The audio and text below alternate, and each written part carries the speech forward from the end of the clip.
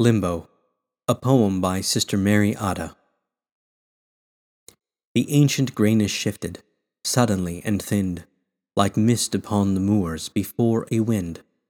An old prophet lifted a shining face and said, "He will be coming soon. The Son of God is dead. He died this afternoon." A murmurous excitement stirred all souls.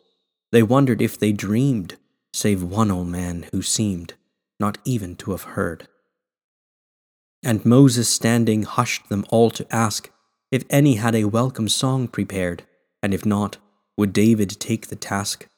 And if they cared, could not the 3 young children sing the Benedicite, the canticle of praise they made when God kept them from perishing in the fiery blaze? A breath of spring surprised them, stilling Moses' words. No one could speak, remembering the first fresh flowers, the little singing birds.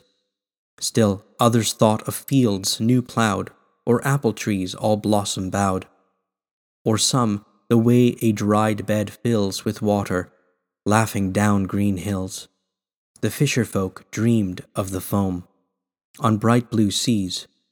The one old man who had not stirred remembered home. And there he was, splendid as the morning sun and fair, as only God is fair, and they, confused with joy, knelt to adore, seeing that he wore 5 crimson stars he never had before. No canticle at all was sung, none toned a psalm or raised a greeting song. A silent man alone of all that throng found tongue, not any other. Close to his heart, when the embrace was done, old Joseph said, "How is your mother? How is your mother, son?"